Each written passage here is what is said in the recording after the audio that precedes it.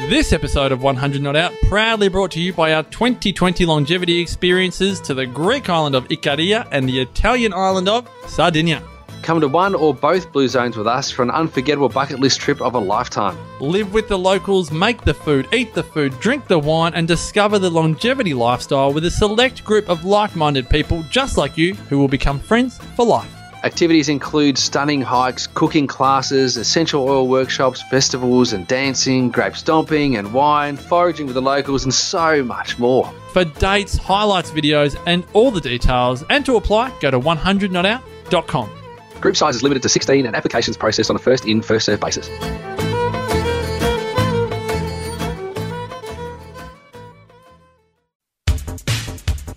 TheWellnessCouch.com, streaming wellness into your lives. Welcome to 100 Not Out, featuring your hosts Dr. Damien Christoph and Marcus Pearce.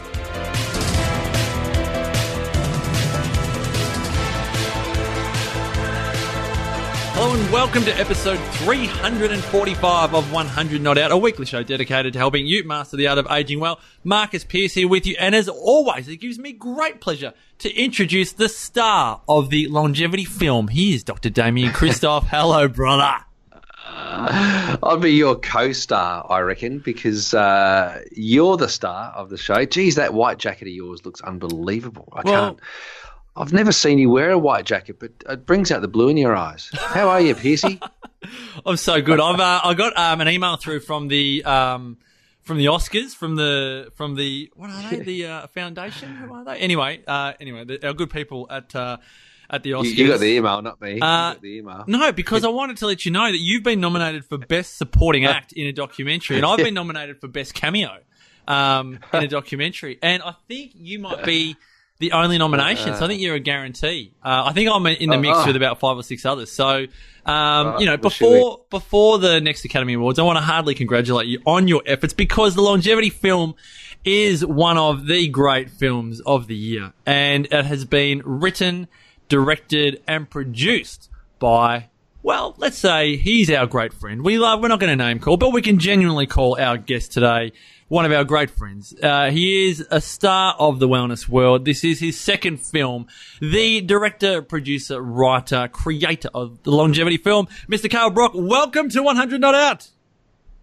Hey, boys. Thanks for having me on. What an introduction. He's so good at the intro. Unbelievable. Unreal.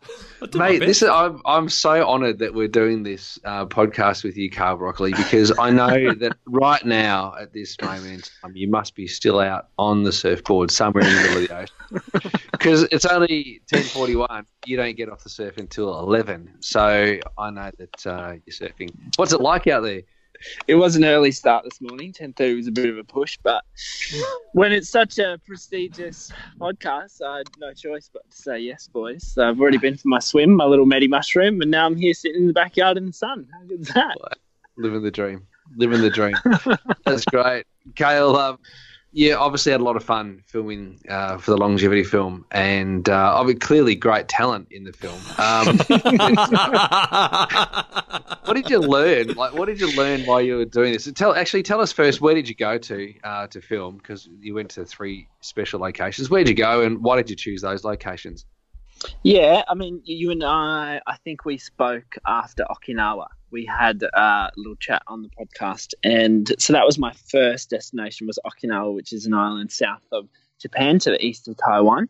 And then we went to Loma Linda in California, which is also one of the longevity cultures, one of the blue zones. And then we went to Ikaria in Greece, which you guys obviously know all about. And we did not avoid, we just didn't get to go to Sardinia or the Nicoya Peninsula in Costa Rica.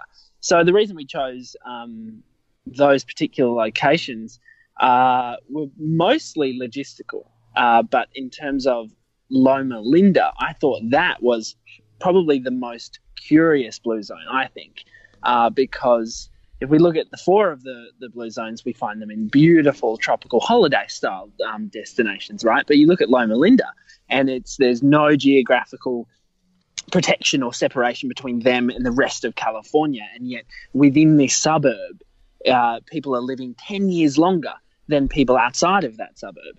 And, you know, the neighbouring suburb, mind you, San Bernardino, one of the highest murder rate capitals in the US, you know, and next door is a longevity culture, a blue zone. So I found that incredibly fascinating. Yeah, and and the whole trip was, like you said, it was a lot of fun. It was a lot of work too, and I think it made me think a lot about the future and how I want to approach my work for sure, and how I want to bring back these lessons and start to implement my own little longevity lifestyle here in Sydney.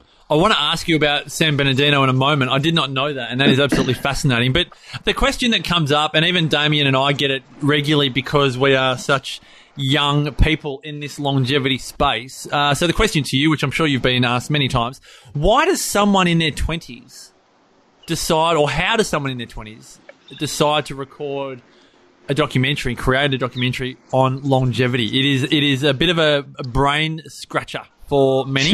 How did it come about for your good self? Obviously, following on from the success of the Gut movie, I'm guessing you go, okay, what's next? How does it become, all right, I'm going to do something on longevity?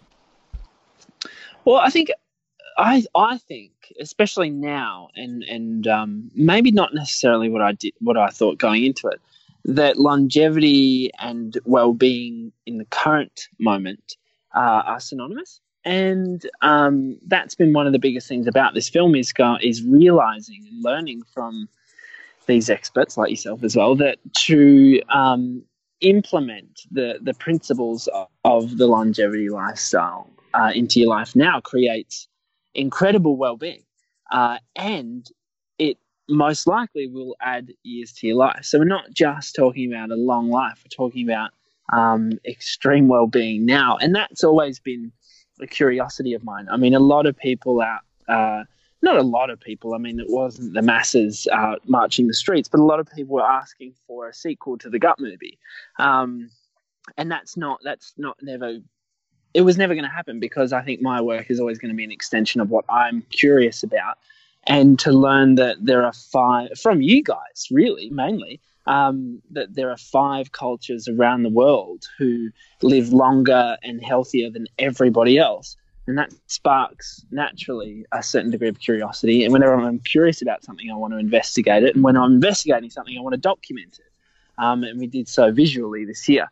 And also in the book, the Longevity book, which we've just launched. So, no, I think that's why, is that I want to live in a way that's, in my mind, more in alignment with a sustainable approach to health and well-being. And I question what I'm doing every single day, not in a way that I'm uncertain, but just in a way that I remain open to new ideas. And I think that's an important state of mind throughout life. Paul Chek was talking about this when I interviewed him in the film, and this particular part didn't make it in the film, but he talked about the idea that rigidity of the mind, of the body, that's what gets us in the end. You know, when we close ourselves off to new ideas and new ways of approaching life, then I think we'll go. You know, it shuts down a lot of the excitement that we get to experience. So for me, that was why. It was just this deep curiosity around well-being that happens to also be tied in with living a long time as well. And you see, it was so cool, like doing the last couple of nights worth of screenings up in Sydney. We've got a whole mix of generations come through, and you could open up that box and say, well, that's actually one of the keys for longevity as well. But we've had young people my age, we've had kids come through and watch the film, we've had people in their 70s and 80s come and watch the film. And that's super important. I think that intergenerational interaction and that sort of timeless and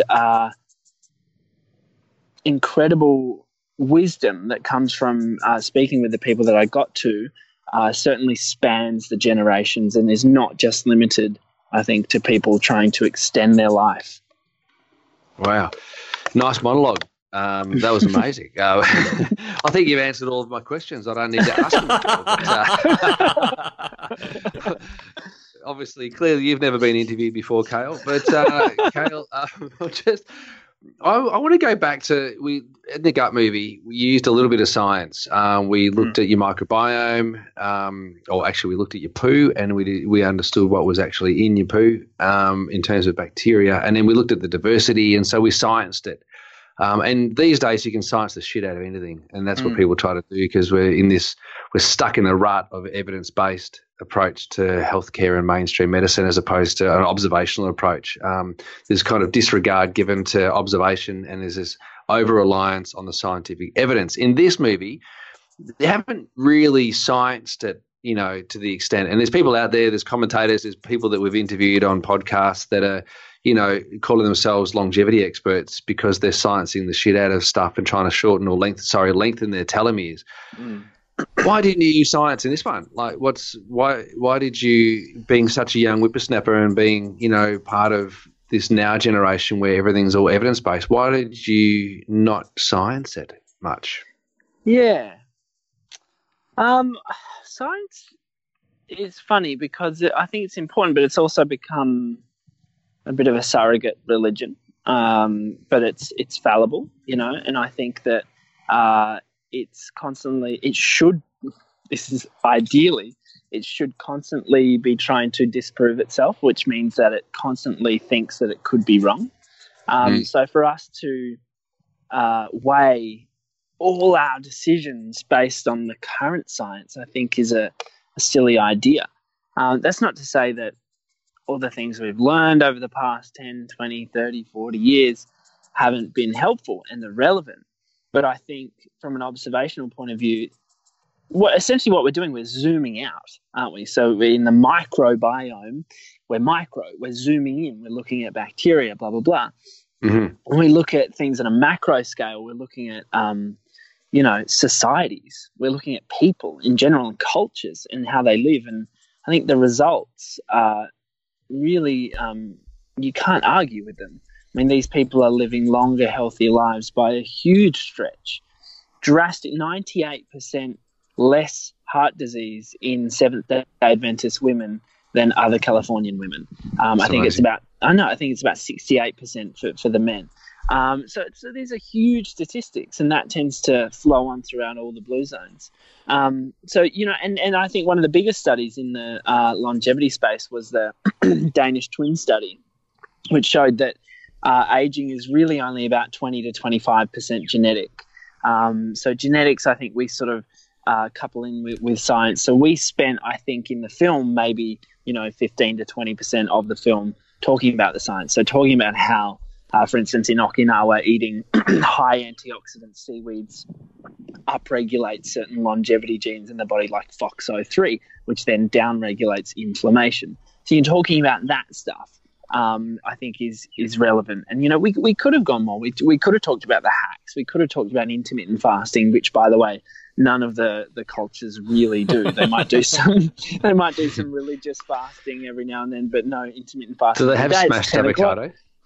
When it's in season, Damo. Only when it's in season. In Loma Linda, actually. Do they have kale smoothies? They do in Loma Linda. Right. Okay. Do they meditate and do Pilates and yoga before 9:30?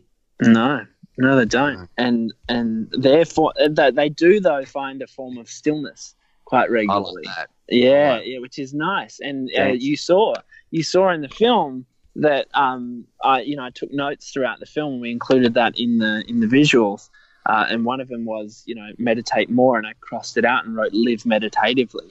Find these opportunities to be still and not necessarily still physically, I think. And that's one of the biggest things. I want to talk about this. One of my huge misconceptions going into this was like, I'm going to find these people who are just like kicking back in hammocks, sipping margaritas, sipping sake in Okinawa, and that's not true. These people are busy. They're engaged. They've got a lot of work to do. Ilias in Ikaria, works 10, 12 hours, 16-hour days on the farm, then comes back and cooks for everyone at the restaurant.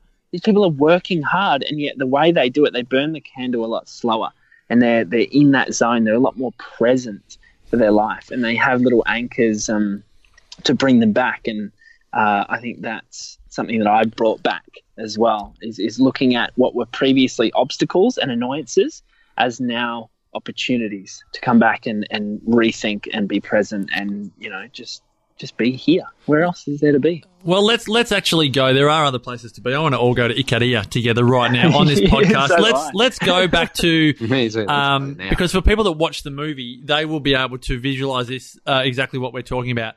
Let's go to Ilya's farm because you've been there, we've been there. I think one of the most tranquil experiences we had just recently on our trip to Ikaria was we were picking. We harvested 6 kilos of rosemary, so we were in nature. When we were at Ilya's farm, we're picking strawberries, or we're doing something. No, we weren't picking strawberries. There was none left because Tail took it all. They were all gone. But this notion of finding a level of peace in nature is something that really I took home from this is our third trip to Ikaria. Like, one of our most peaceful, meditative days was at the beach, swimming in the beautiful ocean, lying on the sand.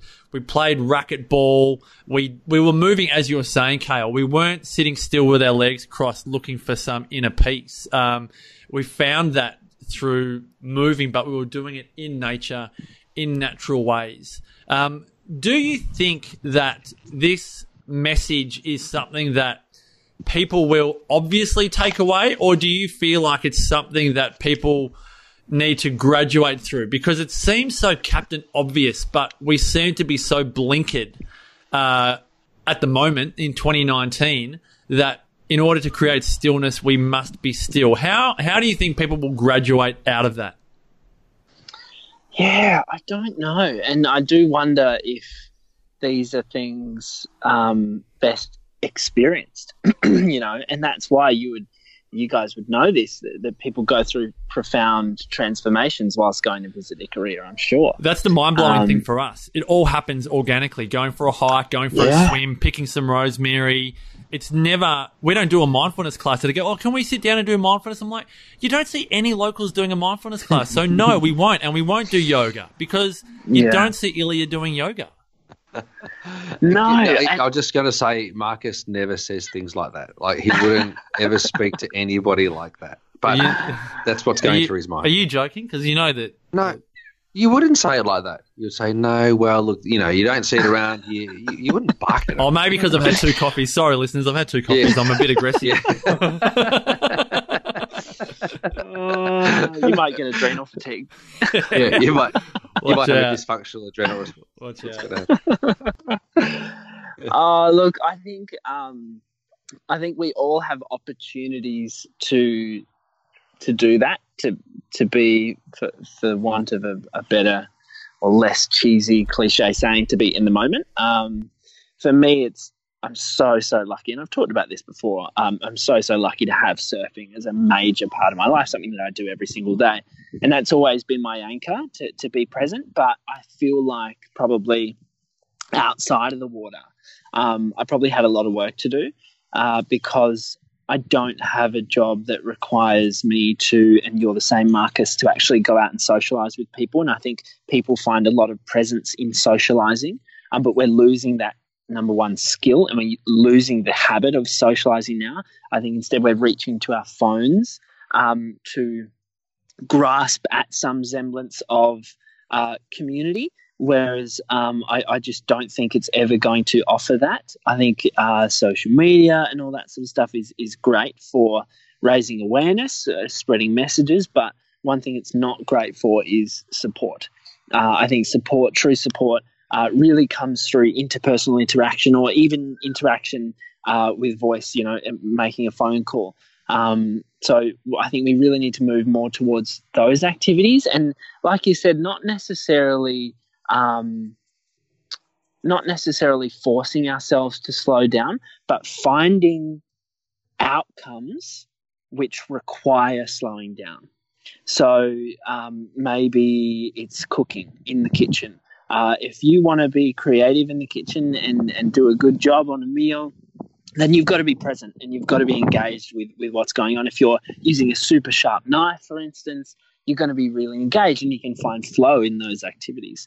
But now we've kind of moved away, I think, from those activities that require or those outcomes that require slowing down, a lot of the things that we're rewarded for, if you think about it, are for being fast, being productive, being, really, I guess, very Western, if you will, in how we execute things.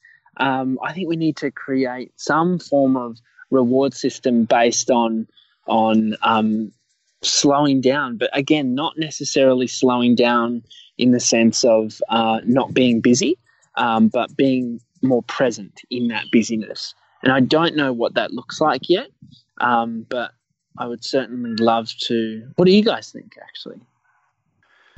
Well, I think you're on the money. I think the whole PTC thing is really important. So, present time consciousness is something that, most of us have kind of lost. I was somewhere the other day, maybe I was listening to something and someone was talking about, the distraction of a mobile phone. Might be having a conversation and then a mobile phone kind of flashes. And so they look down at the mobile phone to see, what it was, as opposed to staying present in that conversation. So there's that constant state of distraction, whether or not you're sitting with somebody, or now my Apple Watch vibrates on my wrist every time a message comes through. So I've got to ignore it so that my, my concentration doesn't lapse or, go anywhere else. So I think the art of that is important. I think practicing mindfulness is really important, but the whole present time consciousness is crucial. I think that's what's going to bring us back into a state of connectedness. I think you're right there. And you mentioned something before, Cale, about flow, which, at one point you were very interested in flow and the flow state, and you're going to investigate that. And, still am. Fascinated.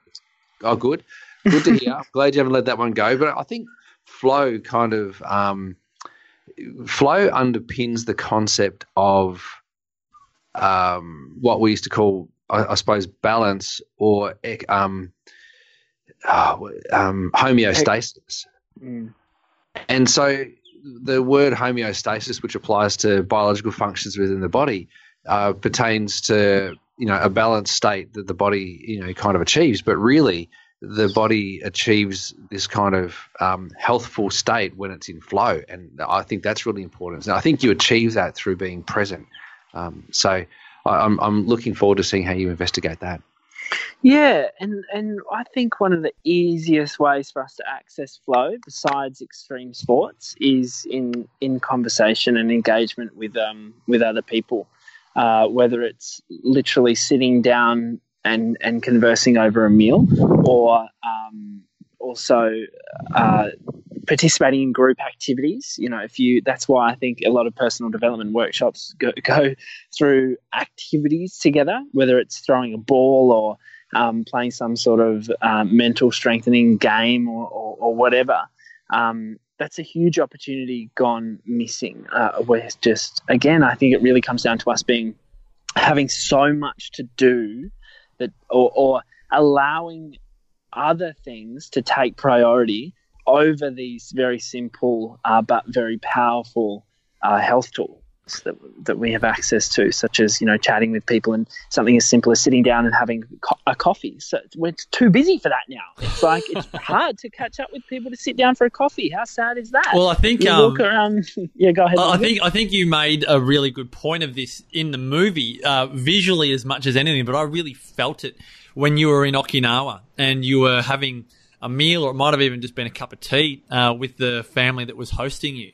And it demonstrated that socialising can sometimes be, for want of a better term, awkward or uncomfortable, particularly in that case where they don't speak English, you don't speak a lot of Japanese. But many times we often feel that people don't speak our language, like people are looking for their tribe because they don't feel understood, and all of this, and people feel like, they are speaking another language. So can you share with us those moments in the film where you felt almost that power of social connection? Because I'll ask it in the same question. That whole premise you made earlier about San Bernardino in the States having the highest murder rate capital in the US, and it's right next door to Loma Linda.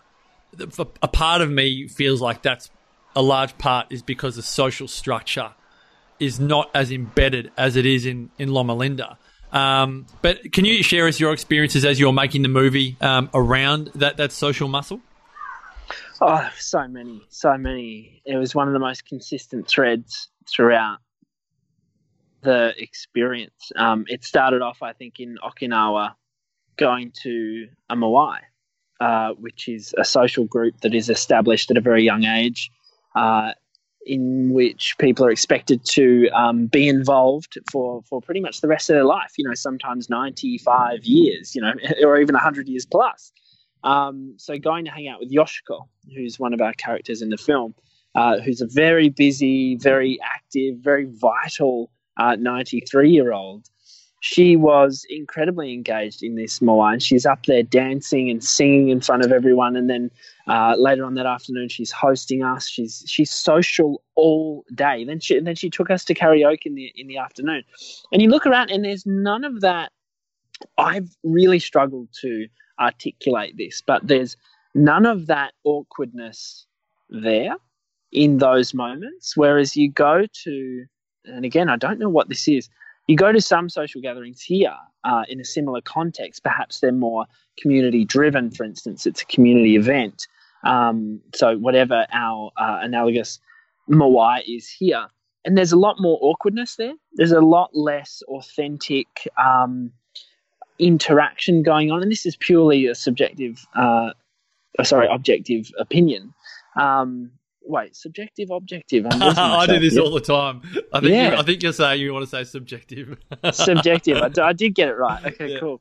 That's purely subjective assessment, but I think it's just different. And there's no guards, there's no barriers up there. And I spoke with Thea about this at Thea's Inn, and I said, "What is it?" I said, "How people are just act differently here. What do they have going on?" She said, "Everybody knows everybody here.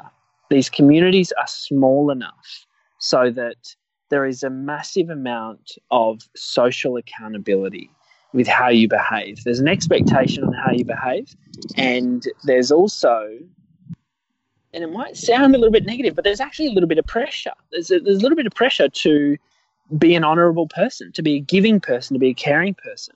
And I think with those expectations, and it's the same in Okinawa, and it's the same in Loma Linda, which happens to come more from a religious point of view, that there is this expectation that they have to behave in a certain way and be good people. And I think with that, over time, growing up with that, it becomes embedded into their morality and their value sets. And so everybody acts the same, and everybody knows each other, and everybody trusts each other.